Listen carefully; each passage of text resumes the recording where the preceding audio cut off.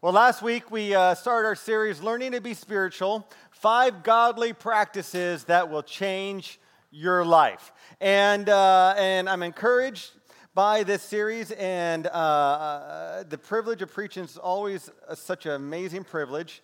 But last week we had a challenge, and the challenge was this: pick a day and pray. And not just one day, but do it every single day. Now the question for many of us, or not the question, but what I've realized is some of us did a really good job at that. Every single day, you picked that day and you prayed. You're like spot on. You did great. Others, on the other hand, didn't do so well. It's more sporadic. And then there's the other group where you just forgot. Anybody here just forget? Just kidding. Don't need to raise your hand. But we're challenge you to pray, challenge all of us to pray. So wherever you are, though, if you forgot to pray, if you're sporadic, remember, it's never too late to say, all right, here we go. This week I'm going to try it again, and I'm going to get on board with prayer, because what spiritual disciplines are all about, putting ourselves in that position for God to do something in and through our lives. And so to kind of bring this idea of spirituality and of prayer full circle, what I want to do is invite my wife, Kaz, to come up, and she's going to share a little bit about prayer and how that has changed our family. Now, if you don't know, Kaz is an ordained pastor, so she makes me call her Most Holy Reverend Kaz at home. I don't know why, but I do, and I just say, yes, dear, yes, Reverend. That's right, and if you call me that too, I'd be happy with that, so I'm just kidding. Well, hi, church. I am really excited to share with you just a little bit about prayer and kind of how that's impacted my life, or our lives, really, our family's life, and especially kind of over a 2-year period. Just to give you a little bit of background, I, about 2 years ago, was a pastor on staff at a church. I was really busy, working all the time. I had 2 little ones back then, and I didn't see the kids very often, and they were in daycare a lot, and I was, doing ministry and always at meetings and church events and functions, and I was exhausted. I was really tired, and I found that God was starting to speak to me about taking some time off and taking a break, and not just a quick break, but actually resigning and having some real time to rest. And at first, I did not like that idea, so I kind of ignored it and kind of wrestled with that, but eventually gave in to obeying what God had asked me to do and resigned. And so that kind of gave me a little bit more time to spend with the kids, get some rest, but also, wait a minute, I had kids. I wasn't really resting now that I think about it, but, a little bit of rest. But then also gave me time to pray. And at the time, I was really passionate about becoming consistent in prayer, because I'd been really inconsistent, and as a pastor, you're supposed to be consistent, right? You're supposed to be praying and reading the Bible all the time, but I was so busy that I wasn't doing that as often as I wanted to. And so I kind of made this decision. I was just going to spend time with God every day, and I was going to do it every single day, not miss a day. I just wanted to have that kind of set. And so, sort of praying about that and deciding to do that, my friend was reminding me, it's just like going to the gym. Just get in your car and drive there. And once you're there, you're likely to go in, but just get in your car and do it. So it's kind of like, just show up. Just set that time aside and show up to pray and read the Bible, and you'll do something, So if you can just do that, that's a good way of thinking about it. So I began to do that. I began to show up every single day, not miss a day, whether I felt like it or not. And there were some days I did not feel like it, but I forced myself, And so what I found that after a while is that God began to actually do some really cool things in our lives because of this kind of just increased connection with Him. The first was that, there were different things that I was struggling with at the time, and He began to heal me from different things. And one of those things was that I really had a hard time with negative thinking. And not just, where a thought would come every now and again, it would sort of just be negative. I mean, I was bombarded with negative thoughts from the moment I woke up until the moment I went to bed. And it was all day long. And it was about myself, about my future, about, our family, about, my role in the world and things like that. And it was very difficult to overcome those. And so I just really began to pray with a friend of mine about that and as well. And one morning I woke up and my mind was completely peaceful. Like, there were no negative thoughts, none. And of course we all get the odd negative thought, but I mean, it was just night and day difference for me, and it was truly a miracle, and God just healed me of that, among other things.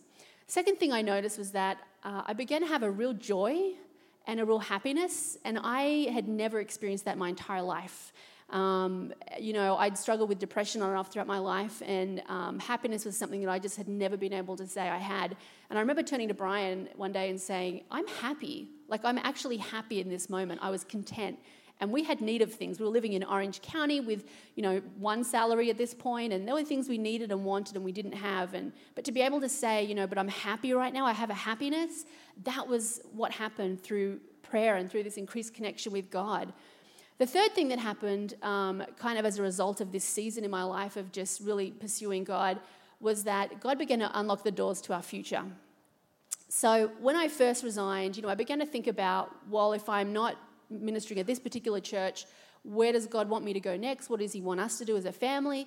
And I really began to sense that God was telling me we were going to be moving to somewhere brand new, and that would be in a brand new home, a brand new church, a brand new state, and he'd have a brand new job. And that was kind of pretty far-fetched at the time, because he loved his job at Hope and had talked about not wanting to leave there or anything like that. But I just really sensed that there was going to be this fresh start for us, and so began to pray more about that. One day, and actually I kind of wondered, well, how am I going to talk to Bryan about this? Because I know he doesn't want to leave, But then one day he turns around and just says to me out of nowhere, hey, you know what? I could get a lead pastor job and maybe leave Hope. And I was just kind of floored by that, because that was just, God had been speaking to him as I'd been praying, which was just kind of cool.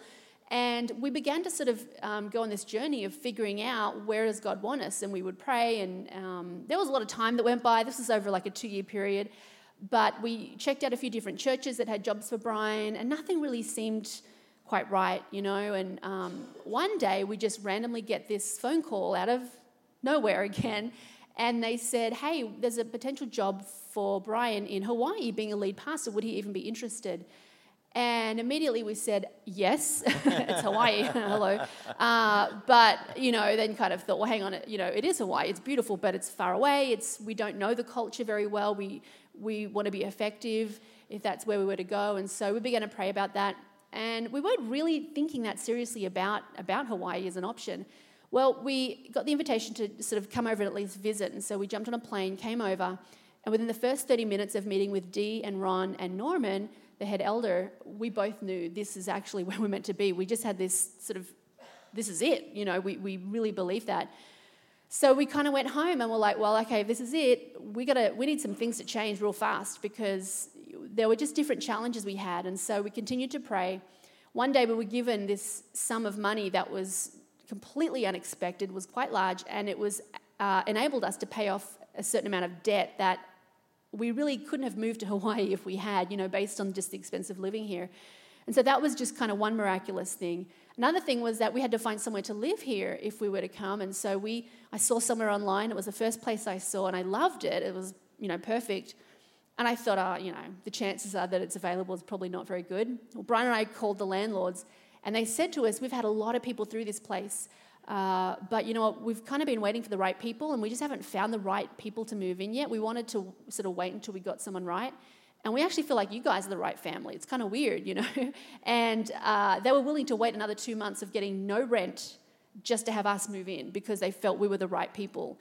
So that stuff is God. He lines those things up for us and provides for us in miraculous ways when we pray, when we're obedient to his call, and when we sort of step out in faith. And so, those are just some of those things that God really did in this season of our lives. I can say that we're in a different place now because of this season of prayer.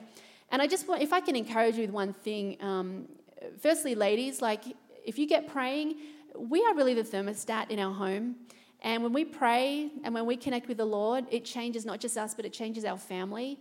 I found that there was not just a joy in me, but a joy in my kids, a joy in all of us. We had more fun together. We'd pray together more. So it's just so important, women. We have such an important role in our families. But also, just show up to meet with God, as often as you can. And it doesn't have to be an hour. It doesn't have to be, extensive. You can just show up and read a devotional one time. It doesn't have to be the Bible even sometimes, but just do whatever you can to connect with God and grow near to him. And he'll begin to answer your prayers and do really amazing things in your life, just as he's done in ours. So that's awesome. Thank you so much, guys. The bummer is now you have to listen to me for a little bit after listening to Kaz. Thank you, Kaz. And there's so much more we want to share about that, but the whole idea is that God answers prayer. He is a God who was, has been around. He has no beginning, no end. He is the living God, as Scripture says. And if He is a living God, what does that mean? It means that He can still move and do things within our lives. And so let's hold on to that promise and let's keep praying. And if, like I said, if you forgot to pray, like, oh, I totally forgot to pray, it's okay. Start somewhere. And if you don't get our email updates, sometimes I'll send out reminders. Make sure on the card in front of you, you write, hey, your email address, so we'll send you out those reminders as a way of staying on track. And then always check out our website, as it's continually updating. Right now, it's probably week to week it updates. So make sure you check it out on what's going on. But let's go from prayer to fasting, which is pretty much the same. Very similar in many respects. And so if you have your Bibles, turn to Matthew chapter 6. This is the Sermon on the Mount. Matthew chapter 5, chapter 6, and chapter 7 is the Sermon on the Mount. We're going to go to Matthew chapter 6. And this whole series, the How to Learn to Be Spiritual, comes from a book called Celebration of Discipline by Richard Foster. I think there's 2 or 4 million copies in print. It first came out 40 years ago. It is a classic now in spiritual disciplines, and it's a great introductory book to the spiritual disciplines, and I highly recommend you read it. If you read it and follow along, there are some people who do that. They'll read it, they'll follow along with it, and then with the sermon. So you hear the sermon, you read the words, you practice it. It's just a great way of doing it. So make sure you check that book out. But here we go. Is fasting a command? Some of us are saying, I hope not. I don't know about you, I like food a lot. So let's see if fasting is a command. When you fast, say the word when. Oh, come on. When you fast, say the word when. When you fast, do not look somber as the hypocrites do, for they disfigure their faces to show others they are fasting. Truly I tell you, they have received their reward in full. But when you fast, say the word when.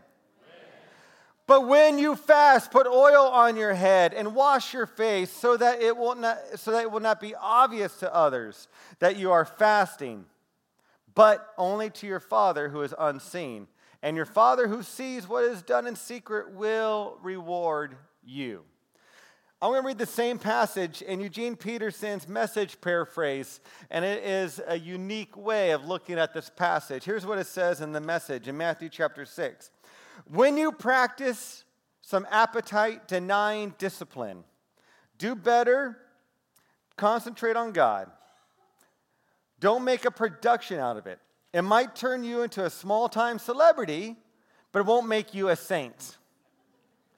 If you go into training inwardly, act normally outward. Now here is perhaps the best advice for all of us. Shampoo and comb your hair. Brush your teeth, wash your face. Pretty good? God doesn't require attention-getting devices. He won't overlook what you are doing. He'll reward you well. So, the answer to the question, is fasting a command? It's kind of like a maybe. It's like, what do you mean? Well, in that passage in Matthew 6 there, it says when. When you fast. It's almost like it's the assumption that these are what you do as followers of Jesus. Some things we do. We pray as followers of Jesus. We fast as followers of Jesus. We give as followers of Jesus. It's just assume that because of the grace and love we received of God, that our natural response is going to be to fast. It's going to be to give. It's going to be to pray. It's going to be to serve. It's going to be to care for others. That's the natural response. And so, is it a command, yes or no? I think it's beyond a command. It's more like this is what we do. And then what we see in the Bible is we see different ways of fasting. So we have like the normal fast in the Bible. And the normal fast is called the normal fast because this is the most common fast in the Bible. The normal fast is when you fast from food and drinks except for water. So you might go a meal, 2 meals, 3 meals. You might go a few weeks. You might go a few days. This is the normal fast. This is the fast that Jesus did in Luke chapter 4. He went to the wilderness to prepare for ministry. 40 days he fasted, and it's assumed that he had water during that 40 days. And during that 40 days there, he was tempted 3 times by the devil. And each time he was tempted, he referred back to the Bible. It says, but Scripture says this. And that was the normal fast. It was fasting from food, but having water. Then there's also what's called a partial fast. A partial fast is just that, where you fast from something. So maybe it is a food item, maybe it's technology, maybe it's TV, maybe it's social media, maybe it's whatever. Maybe it's sugar. That would be really hard to fast from because sugar isn't everything. So that's a partial fast. And what we see here in the partial fast is we have an account of Daniel in the Bible. Daniel fasted, did all these crazy fasts, and God blessed him in so many different ways. But there was a time when he did a partial fast, and here's what we see.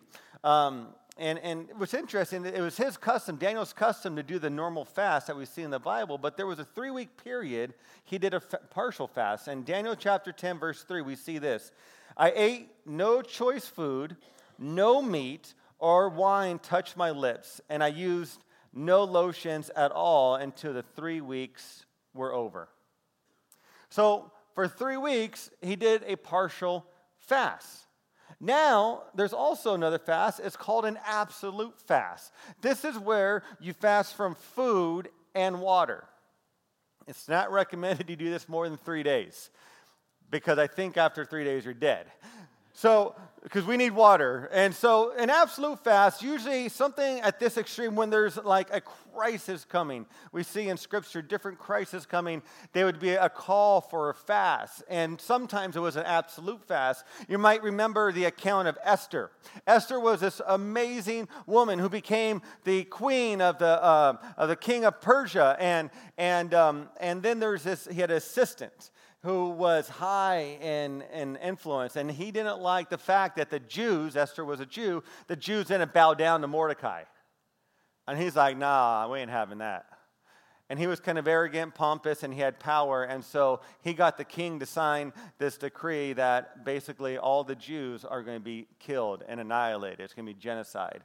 And so when she found out about this, and her uncle found out about this, her uncle Mordecai, here's what Esther instructed her uncle Mordecai with these words in Esther 4:16. Go gather together all the Jews who are in Susa and fast for me. Do not eat or drink for 3 days, night or day. And I and my attendants will fast as you do. When this is done, I will go to the king, even though it is against the law, and if I perish, I perish. What a woman of faith. What a woman of faith who said, I am going to fast and go to the king. Now, we must understand, you couldn't just go to the king. Like, the king was the king, and you couldn't walk into it even though they were married and together. The king had to invite you into his chambers to say, come talk to me. Now, husbands, try that at home. How would that work? You'd be busted. Anyways, don't try it at home. It's not even a good idea. So she says, fast for 3 days, and if I die, I die. But I'm going to do what is right in the eyes of God, and I'm going to do what I can do to save the nation. Because of her faith, because of a nation fasting, God heard and God answered their prayers, where the king's heart was changed and saved her entire nation. That is the power of fasting and the power of faith, and this is a woman that we should look at and go, wow, she is a great example of faith. So those are some examples, different types of faith or different types of fasting. We have normal fasting, we have partial fasting, we have absolute fast. And then let's really talk about what is the purpose of fasting. Sometimes to talk about what something is, it's good to talk about what it isn't. So here's what fasting is not. When we fast, we are not buying God off. When we fast, we're not earning righteousness. It's not like if I fast for 4 days, then I'm going to be like right in the eyes of God. And I'm going to be like, look at me, God, I'm great. Look at me, everybody, I'm amazing. We don't fast to earn righteousness, to earn like credit in God's eyes, so to speak. We don't fast to get God to do what we want. It's not like, God, I really want that Mercedes. God, I really want that boat. I'm going to fast for it. It misses the entire point. Here's what fasting is. Richard Foster says this: fasting must forever center on God. It must be God-initiated and God-ordained. Like the prophetess Anna, we need to be worshiping with fasting. Every other purpose must be subservient to God. Like that apostolic band at Antioch, fasting and worshiping must be said in the same breath. Richard Foster said that in his book, Celebration of Discipline. So here's the purpose of fasting. It is to focus on God so He is lifted up. The purpose of fasting is to focus on God so He is lifted up. Fasting is saying, God, I acknowledge You are King. I acknowledge that You hold all things in Your hand. I acknowledge that You are eternal, that You are love, and I am not. I acknowledge that. That's what fasting is all about. It's praising God, worshiping God, saying, God, You are all of those things Scripture says. That's the primary focus, to let God know our heart belongs to Him and that He has all the honor and praise. Now, once we understand the primary purpose, there are secondary purposes to fasting. Because when we fast, fasting does a number of things. Number one, fasting reveals what controls us. So if we have pride in our lives, we have lust in our lives, we have jealousy in our lives, we have envy in our lives, we have hate in our lives, fasting reveals that. And here's why: because it is easy to cover up the stuff that we don't like in our lives. So we could cover up with food, we could cover up with drinks, we could cover it up with drugs, we could cover it up with, we fill in the blank there. But when we fast from these things start to come to the surface. And sometimes it's not pretty. But that's okay. Because then we come to the point when we can start working through some of the stuff in our lives. Start working through the junk and the hurt in our lives. And then start seeing the Holy Spirit really mending and bringing healing in our lives. That's one of the beautiful things of fasting, is that we reveal what controls us. And then fasting reminds us that we are sustained by every word that comes from God. We are sustained by every word that comes from God. In fasting, we are not so much abstaining from food as we are feasting on the Word of God. Fasting is feasting. Fasting is feasting. In John 4, the disciples went in, Jesus and disciples were at this well in Sychar, and then they went in to go get some food at the store. So they headed to the Safeway down the street there. You didn't know they had Safeway back then? You guys got to read the Bible. Come on now. So they went to the store to get food, and they brought back food to Jesus. And, some time had passed, and they said, Jesus, here's some,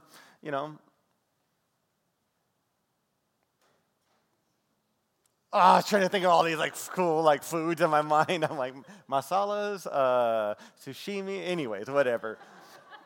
They brought back food that was appropriate to that culture in that time to Jesus. And then Jesus says this, all right?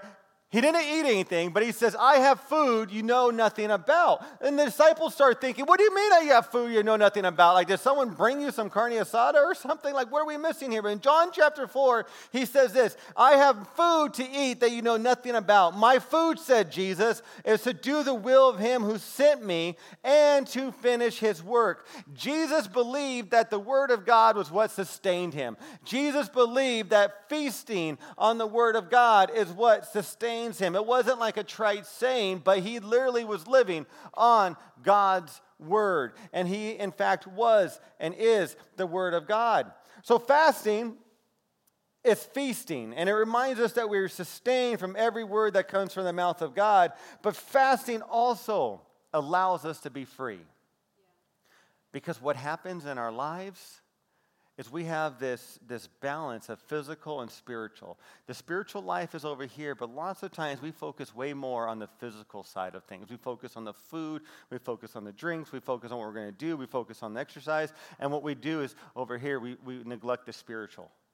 So it's like anemic, in terms of the spiritual realm. What fasting does is it helps us realize to put things into balance, the physical and the spiritual. We are physical beings, but yet at the same time, we are spiritual, because if we believe that Jesus died, that he rose again, the Holy Spirit lives within inside of us. The Bible says we are the temple. So there is that spiritual aspect to us, but lots of times we focus too much on the physical and not enough on the spiritual. And it's not easy, though.